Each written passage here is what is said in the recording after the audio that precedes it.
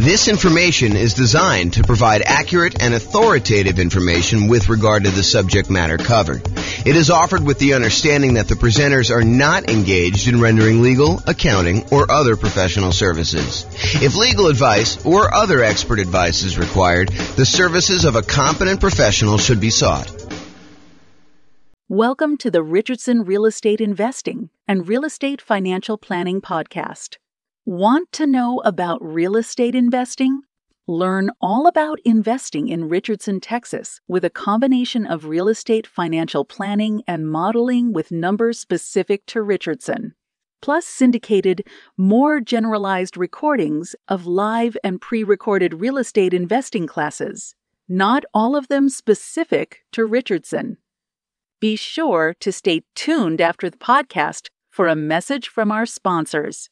Well, good morning. Welcome, everyone. I am your host, James Orr, and today we have a class that I think is going to surprise a lot of folks.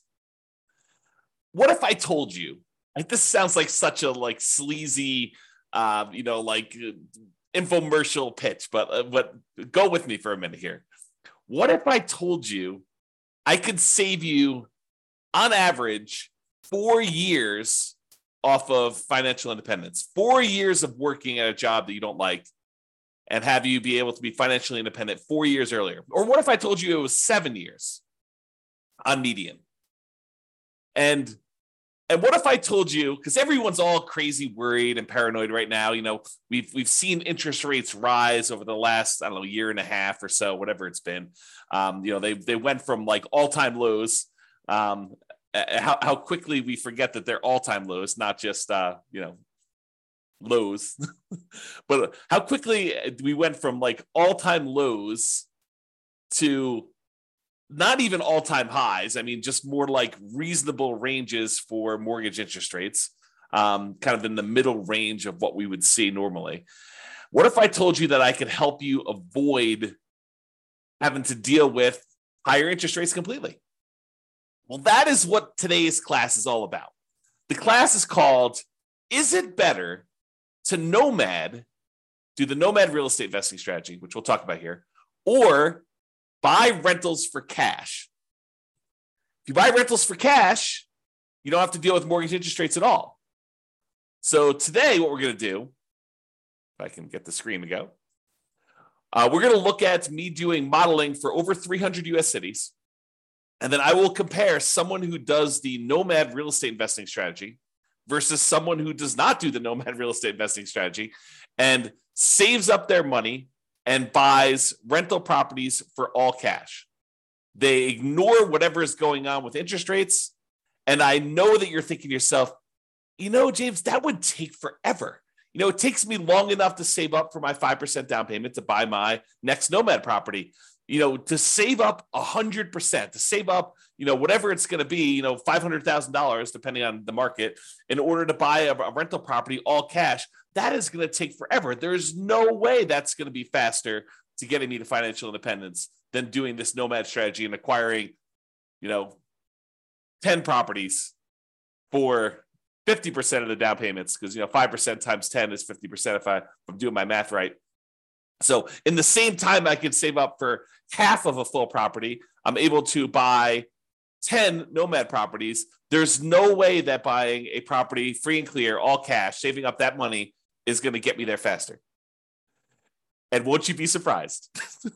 That's what we're going to see today. It's going to be awesome. So I modeled this in over 300 U.S. cities.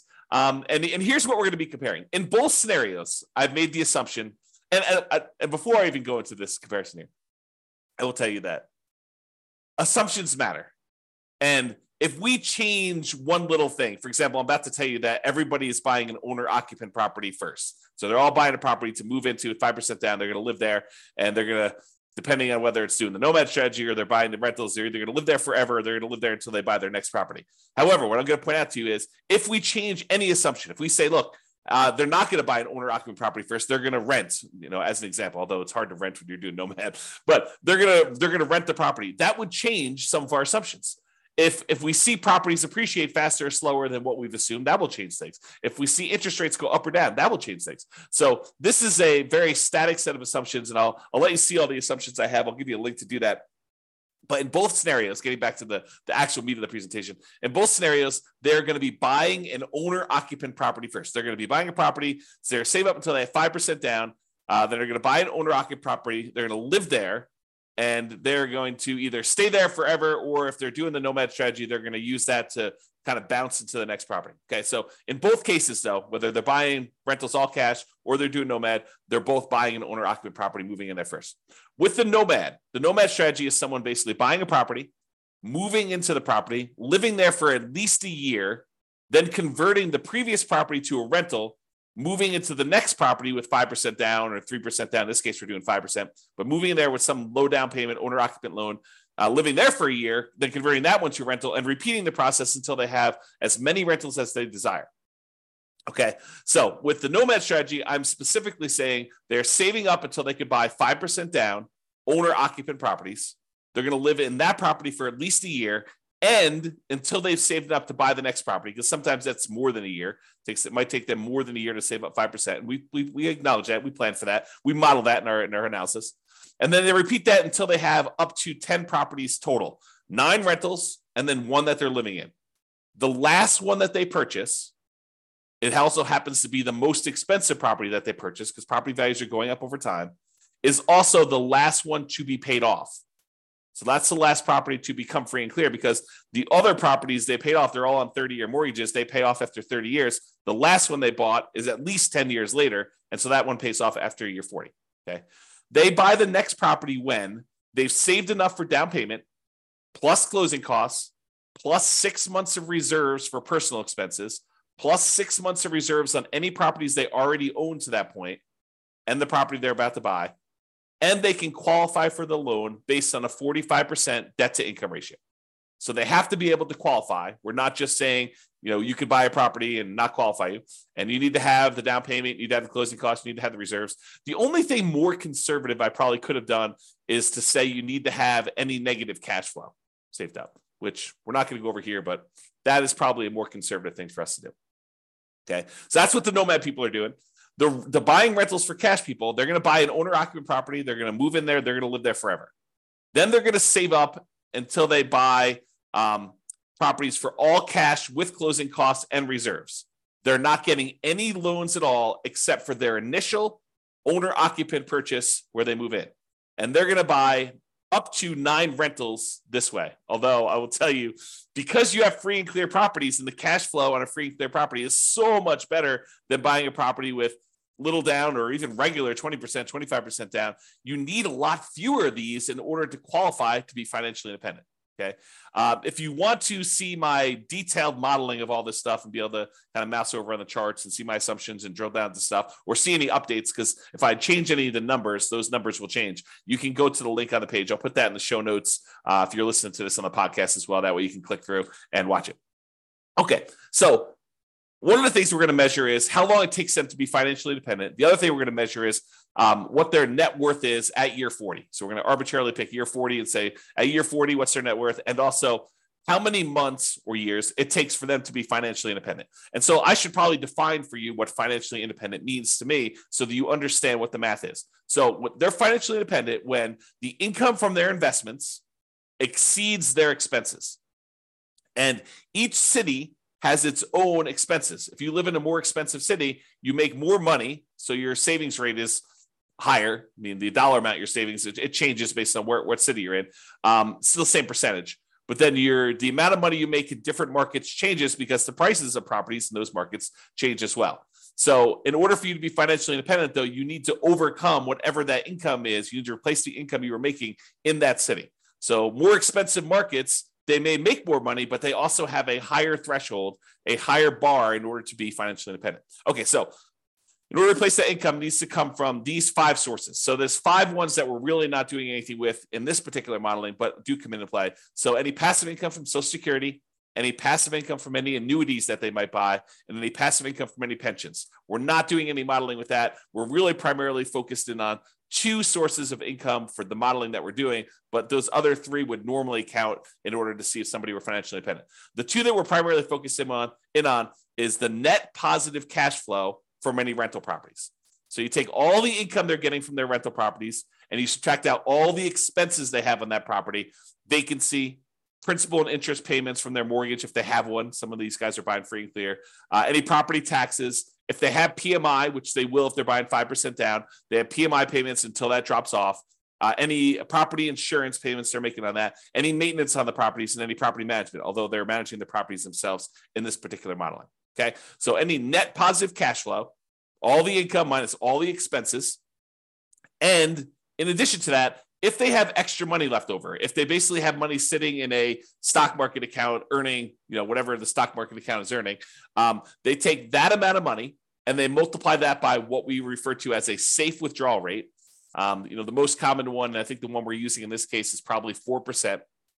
So if they had $1 million in stock, they'd be able to say $40,000 a year of that is contributing toward whether or not they're being financially independent. So we use that too for any extra money they have left over. So if they get to the point where they've bought all their properties, now they have this account balance just growing over time, that would also contribute to them being financially independent. So the sum of all 5 of those things, in this particular case, these 2, net positive cash flow from rental properties and the invested assets times the safe withdrawal rate, plus if they had this going on, which they don't, Social Security, annuities, or pensions, then all of those combined would then see if they have exceeded their income that they had from their jobs. And that is how we would define them being financially independent. Okay.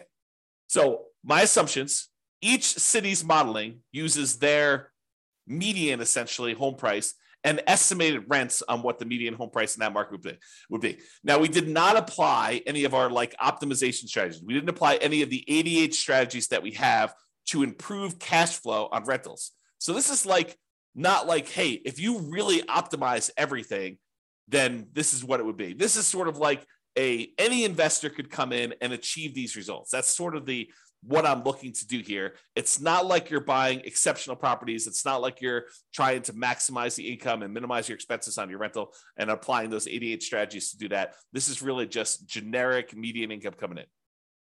As I mentioned before, the job income does vary based on the city so that they can afford a property in that marketplace. If I said everybody makes $5,000 a month and they tried to buy a property in California, good luck. They would never buy a property because they never qualify with that 45% debt to income. So I had to adjust incomes when I modeled different markets to say, look, someone in California obviously makes more than someone in, I don't know, let's say Mobile, Alabama, which has a lower price property than California does. So in cities where they have higher income, they need more passive income, more investment income, more rental income to be considered financially independent. So to those who more is given, more is expected in order for them to be financially independent. It's another way of thinking about that. We do start everybody with just enough for a down payment to buy a 5% down owner-occupant property with closing costs. So about 7% of the property prices in that market. I set a threshold at the bottom to be at least 10K, which I'm not even sure anyone hits the minimum. But they are buying an owner-occupant property in both scenarios, whether they're doing Nomad or whether they're buying all cash. Now realize though, with Nomad, they keep moving out of it into their next owner-occupant property. When they're buying properties for cash, they live in that first property forever. And this may actually come into play because if they actually pay off their owner-occupant property, the amount that they need in expenses actually goes down. And so the amount that they need to be considered financially independent actually goes down because they no longer need to have that mortgage payment in order to be considered financially independent, which is interesting and may come into play because with the Nomad one, that's 10 years later at least, right? Once they bought their last owner-occupant property. With the buying properties for cash, they bought that property early on, and so that property gets paid off after 30 years. Interest rates. Here's my assumptions for interest rates. When buying an owner-occupant property, we're assuming they're getting a 6.5% owner-occupant interest rate with 5% down. And in addition to that, it does have private mortgage insurance. That private mortgage insurance is the insurance you pay because you didn't put 20% down to protect the lender in case you default. That's what PMI is, private mortgage insurance. Now, if they were buying rentals, which they're not, right? They're buying owner-occupant properties. But if they were buying rentals and they're paying cash for the other strategy, The rental interest rate, I've made the assumption, would be 7% for a non-owner occupant, 20% down, and that would not have PMI because you're putting 20% down in that case. But again, we're not using that number because they're buying properties for cash. Okay. I also assume that they're earning 7% per year in the stock market as their rate of return there. And I modeled this out for 100 years. I used to model it out for shorter, but I started doing 100 because sometimes they'd be financially independent right after I stopped my modeling. And I was like, look, we'll just do 100 years and see what it looks like for all those. If you want to see my assumptions for any of these, go to realestatefinancialplanner.com/model, MODEL, and you'll be able to see like every different city, a whole bunch of analysis for like all the cities at once, but then you can drill down into any given city and see what my actual modeling is for that particular case, whether they're doing Nomad or buying properties for cash or whatever they're doing there. All right, so here we go. This is it. When do they achieve financial independence? So there's 305 cities that I did this modeling for, 305 different US cities. So in the baseline Nomad model, they achieved financial independence faster in 84 out of the 305 cities. So in 84 out of 305 cases, it was better for them as far as speed to financial independence goes, to get to the point where they are completely financially independent. They no longer need to work anymore. In 84 cities out of 305, if they do the baseline Nomad model, buying a property with 5% down, moving in, live there for a year, converting it to a rental. Okay. In 10 cities, it didn't make any difference which model they took. So 10 out of 305, which is what? I don't know, 3% maybe? About 3% of the time, didn't matter what, you could have picked either, doesn't matter. But in 84 cities, it was better for you to do Nomad, which means that in 211 cities, about 2/3 of the time, it was better for you to buy an owner-occupant property and then save up money forever, it seems like, in order to buy a property for all cash, then use whatever extra money you have saved up to then save up for the next one that you're going to buy all cash, and repeat this until you're financially independent. It was faster for you to be financially independent if you did that 2/3 of the time in 2/3 of the cities by doing the all cash model. That's crazy, right? I think this surprises a lot of people. They're like, wait a minute, how is that even possible? It's going to take you forever to save up this amount of money in order to buy the properties for all cash. And I'm telling you, it surprises me. But the challenge is this, right? Like, I think a lot of folks, they assume maximize leverage. Get into the deal as quickly as you can, get onto the property so that you kind of let your properties appreciate with you. And I'm telling you that is true in about 1/3 of the cases, a little bit less than a third, but about 2/3 of the time with our current economic conditions, my current assumptions, you would have been better off buying rentals all cash 2/3 of the time versus doing Nomad. And, I'm sure we'll do a comparison where we compare, buying all cash to putting 20% down or putting 25% down, or, doing some other strategies in addition to that, like paying off properties early. Like, all of these are coming. And a lot of them are already done if you want to go look on the website to kind of look at them. But you will see classes on this coming up. And we'll see like just how big of a difference doing things like paying off properties, paying off the owner-occupant property, paying off my rental properties, paying off my rental properties with cash flow, paying off my rental properties or only when I have enough to pay them off in full. Like, there's all these differences that are going to come into play, and we're going to see how that plays out. And as the market conditions change, as interest rates go up and down, and maybe the stock market rates of return vary a little bit, or the prices of properties in different markets change, we can adjust all those and rerun them. So 6 months from now, we may have different analysis using slightly different numbers. If rates go up to 10% or they go back down to 3%, we'll rerun them and you can see. Okay.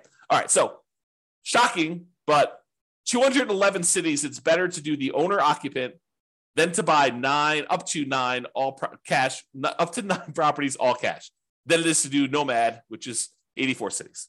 And here is the distribution of when they actually end up being financially independent. It looks like there's a lot of clusters right around here when they pay off their first property. So for a lot of these situations, there's a lot of them that become financially independent and when they were otherwise buying properties for cash when they pay off their owner-occupant property completely, right? Because that happens after 30 years. And so right after this 360-month period, there's a big bump of a whole bunch of them becoming financially independent. And you don't see that for those doing Nomad because that happens at least after month 480. Sometimes even longer. Okay, but you can see this distribution. And there are some cases where it took a long time for them paying all cash for properties, and there are more of these baseline Nomad ones that have done that. Okay, so it's not like universally better, but 2/3 of the time it's better. Okay, this is a chart showing you.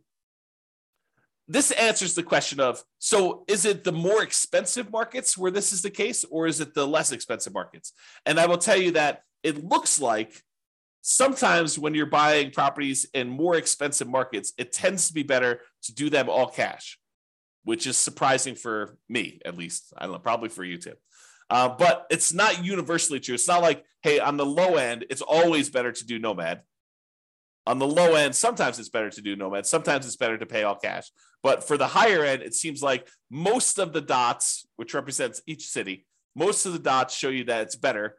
It's green when you do the 9 properties all cash as prices get higher.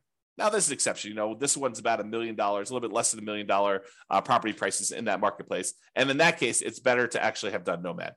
But a lot of times it's better. Like these green dots over here, as properties get more expensive, it shows you that. Okay. The other thing I'll point out is sometimes it's a lot better. Like over here, it's a lot of months better to have done all cash than it is to have done Nomad because you can see the distance from this 0 shows you how much faster it is. And so sometimes it's just a little bit faster when they're really close to 0, either side of the line. And sometimes it's a lot faster. Like this is over 100 months faster, which is like what, 8 years, 9 years, 9 times 12, it's in months. So this is about, 8 or 9 years or so faster. And then these are more than that to go ahead and see. Okay. All right. So now we talked about speed to financial independence. You're like, okay, maybe in some cases it might be faster to do all cash, but what about net worth? If you're buying all these rental properties with 5% down, you're highly leveraged. Surely net worth has got to be better when you're doing the Nomad strategy because you're buying properties, you're leveraged, your net worth is growing. And so what is net worth at year 40? It's kind of our arbitrary cutoff. We could do charts for all the net worth throughout the whole time, but we're basically picking year 40 to compare. And I will tell you, in 245 of the cities, out of 305, 245 out of 305, which I think is about 80%. I'll ballpark in that. I could be wrong on that, but I think it's about 80%. 80% of the time, your net worth is higher if you did the Nomad strategy. So 80% of the time, you'd have a higher net worth if you did the Nomad strategy. 47 cities out of 305, you would have a higher net worth if you did the all cash model. And in 13 cities, it didn't matter at all. Okay. So realize that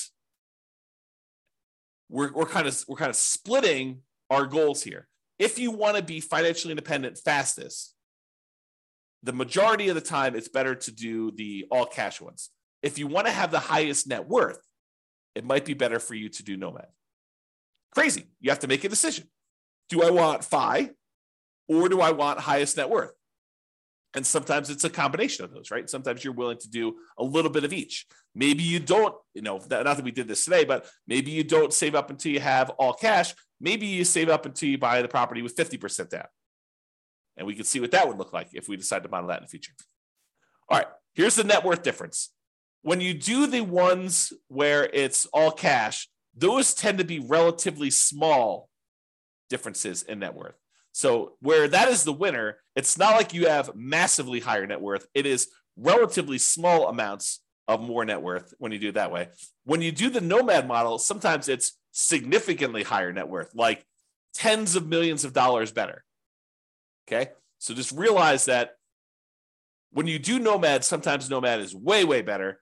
Not always, but sometimes it's way, way better. When you do the ones where you buy all cash, sometimes the net worth difference is really small. Most of the time, it's really small.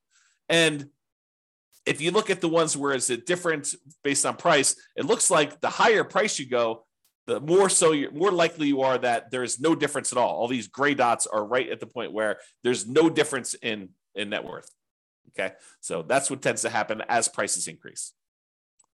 All right, in a couple cases where you're doing the Nomad strategy and you're only putting 5% down and we're only making sure that you have 6 months of reserves and we're not optimizing for cash flow at all by using any of the 88 strategies, and you're buying basically median properties with what rent would be on those median properties, in those cases, we've seen 9 cities, 9 of the 305, where you actually run out of money at least at one point or more when you're doing the Nomad strategy. Now, we could solve this problem, right? We could decide, hey, look, we're about to buy a property. It's going to have some negative cash flow because we're only putting 5% down in that particular marketplace. We could set aside the negative cash flow that we would need before we buy the property, be more conservative. And in that case, you are not likely to run out of money at all. Or you decide to go buy slightly better properties or buy down the interest rate or, wait until or do something to improve your cash flow, like do a short-term rental instead of doing a traditional long-term rental or whatever you could do in order to improve that. There are strategies we could do, but there were 9 cities with our really basic modeling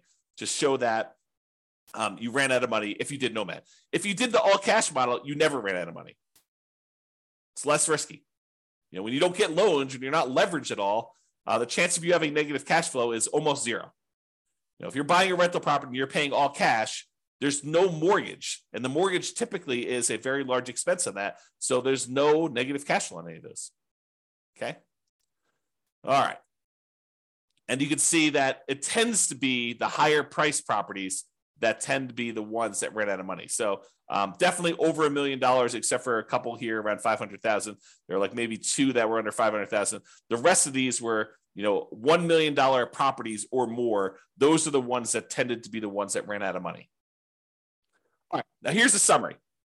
And this summarizes, like net worth and how much they were short and the number of properties that they bought and how long it took them to achieve financial independence, plus 6 different measures of risk. Okay. And so I did both the median of all of these for all the cities, and then I do the average. So on median is when you take all the different numbers. So let's say we're talking about net worth at year 40. So you take the lowest net worth at year 40 and you take the highest net worth at year 40. The median is the middlemost number from that list sorted highest to lowest. Okay. And so the median net worth of someone doing the Nomad strategy is about $8.2 million 40 years in the future. If you want to know what that is, sort of like today's dollars, if you divide by 3, you'll get a rough idea. So it's like, 2.6, 2.7, somewhere around there, is about what the net worth would be in today's dollars, if you think about that. Okay. So that's for someone doing Nomad. $8.2 million is what it is in the non-inflation adjusted back to today. So what was it if you bought the properties all cash? Well, it was 6.8, a difference of $1.4 million. Or another way of saying that is when we look at the median, doing Nomad was 17.5% better in terms of net worth. Non-trivial. It's not insignificant. 17.5% better for you to do Nomad. If we look at on average, though, Nomad was 30% better because some of them were really, really significantly better. So the average for the Nomad one was 11.9 million net worth. The average for the buying all cash one was 8.2 million. And so that's a $3.6 million difference, or about 30.5% better to do Nomad in terms of net worth. However, let's look at how long it takes someone to be financially independent, the minimum target monthly income in retirement achieved. Okay. So if you did the Nomad strategy, it took you 529 months on median versus 447 months. That's a difference of, on median, the middlemost number of 82 months. 7 times 12 is 84, if I'm not mistaken. 7 times 12 is 84. I think it's 84. So that's about almost 7 years better to do the all cash one. It's about 15%, 15.5% better to have done all cash for achieving financial independence on median. If we look at average, it was 547 months on average, to do Nomad, or 498 months on average to do the all cash ones. Let me take a drink and mute myself. Okay, I'm back. All right, so for the baseline Nomad one is 547 months versus 498 on average, or about 49 months difference. About 4 years on average faster for you to do all cash rentals than it was for you to do Nomad, or about 9% better. Remember at the beginning, I said, what if I could save you 4 years off of your, the time you were working a job you didn't love to become financially independent? Well, that's what I'm showing you. On average, it's 4 years faster for you to do all cash than to do Nomad. So if you were planning on doing the Nomad strategy right now with our current economic conditions in all the different cities in the U.S., 305 cities that we modeled, it's 4 years faster for you to save up and do all cash. Mind blown. Okay. Now let's look at risk. When we look at the median for risk, in all the ways that we measure risk is usually about like how much can rents go down before you have negative cash flow, or how much can prices go down before you have, negative equity, or like what's your debt to income rate, your average debt to income for the whole scenario, or what's your average debt to net worth. If you kind of want to measure like how much debt load you're carrying compared to your net worth, or your liquidity to your debt to account balance, like all of those are different measures of risk. And a lot of them include a measure of risk as measured through debt load, like how much debt you have. And then, of course, the number of months of reserves. But in 5 of the 6 different measures of risk, you would have been better off paying all cash. Well, if you think about it, it makes sense, right? You're not getting loans on these properties, so it's less risky to do those types of strategies. If you don't have any debt at all, your debt to income is going to be better, right? If you don't have any debt at all, well, you do have debt because you're buying the owner-occupant property at first. But if you only have one property that has debt and 9 of the other ones don't, then you're going to be less risky. If you only have one property with debt, 9 of the other ones don't, your debt to net worth is going to be better, or your debt to your account balance is going to be better. And so in all those cases, both in average and median, it is better, less risky for you to buy the properties all cash. So with less risk, you also are financially independent faster. However, when you take on this more risk, you end up with, on average and on median, a higher net worth. Not universally. There's somewhere it's different, but most of the time. Okay? All right. So now, just a reminder, we've been talking about like this median property and the rent on that median property. We could go and apply all these 88 strategies that we have to improve cash flow, to improve these numbers for those with the rentals, okay? We're basically using median price properties and what rent might be on those in each of the market. You, as an individual, should be able to choose and do better than what I've talked about. And I do model some of those improvements and the impact and some of the other things we're doing where, I'm saying you're getting better rent or buying at a discount, or, you're buying a slightly different price property or whatever. Now, if you are an expert in your local market and you want to help me improve the kind of numbers I'm modeling in your local market, please do reach out via email and I can update the numbers in our database, rerun all the scenarios, and get updated versions of both the individual cities analysis and also the aggregate analysis we've done on all 305 cities. So, just reach out to me and kind of tell me, hey, look, James, your numbers you're using for whatever market you're in that you're an expert at are slightly off. They're slightly higher. Be nice, by the way. But they're slightly higher than what they should be, or they're slightly lower than what they should be. I'm not looking for like the best case of, well, I did this deal 3 years ago and it was amazing, and so we should use that for the modeling. No, what I want to use is numbers that any real estate investor could go in and achieve. I don't want to set this bar and say, the top 5% of investors in that market who are just like destroying it, they're crushing it, they're doing like most amazing that they possibly can. I don't want to use those numbers because it's unrealistic for others to achieve that. So I want to use the numbers that any real estate investor that goes into that market could use and realistically achieve. But if you want to come help me and do those numbers, great, let's do those. Let's improve the numbers. We'll do the analysis again for all the different models we've done for your city. And then it'll also update automatically and all the aggregate stuff. So if you are, reach out and do that. Now, when you're doing the Nomad strategy, where you're buying a property, 5% down, you're moving into the property, you're living there for at least a year, you must be buying properties in that local market. But when we're buying properties all cash, or we're buying properties even with 20% down or 25% down or 15% down, non-owner occupant investment properties, and we're not moving into them, we technically don't need to be buying in those same marketplaces, right? If you live in a really expensive market where the economics of buying rentals are really hard to make work, like you're buying properties where the rent is really low compared to what the price is, and you can't make them cash flow, you don't have to buy in that same market where you live. You could say, why don't I go to another market that has better cash flow economics and buy those properties elsewhere? So if you're doing Nomad, you have to, by definition, do it in your local market, unless you're willing to move markets, and then you're not doing it in that market anyway. But if you're doing it in your local market because you're doing Nomad, you have to be buying properties because you're moving in and living there. If you're doing any other strategy where you're buying investment properties, non-owner occupant properties, all cash, 20% down, 25% down, 15% down, 50% down, 75% down, doesn't really matter. You can buy in better markets and improve your cash flow. So it should be better than what we're even showing. Okay. So I just wanted to point that out as an obvious point, but hopefully it's obvious to you.